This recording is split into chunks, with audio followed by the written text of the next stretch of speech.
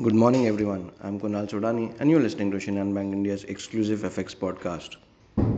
New York State factory activity in April increased for the first time in 5 months, helping bolster expectations that the Fed will raise interest rates in May.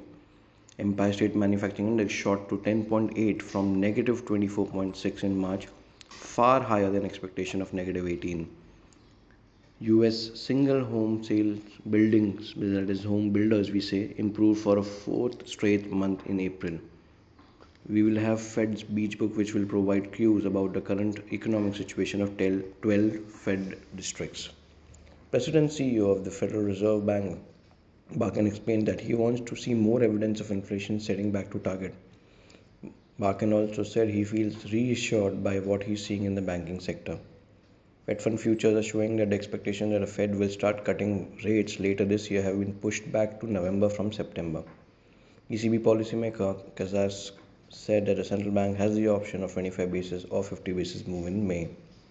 In terms of important data points, we have the claimant count change, average earnings index, and an unemployment rate for UK. We have important German geo-economic index. We have CPI data for Canada and building permits and housing starts for the US. If we talk about the overall macro picture, dollar index has bounced above 102 levels. The data has been quite supportive with respect to factory and housing data, which pushed the bond yields higher and in turn the dollar index.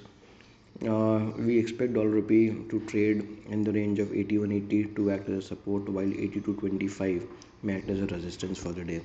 So that's all from my side, friends. Wishing you all a very happy and energetic day. Thank you.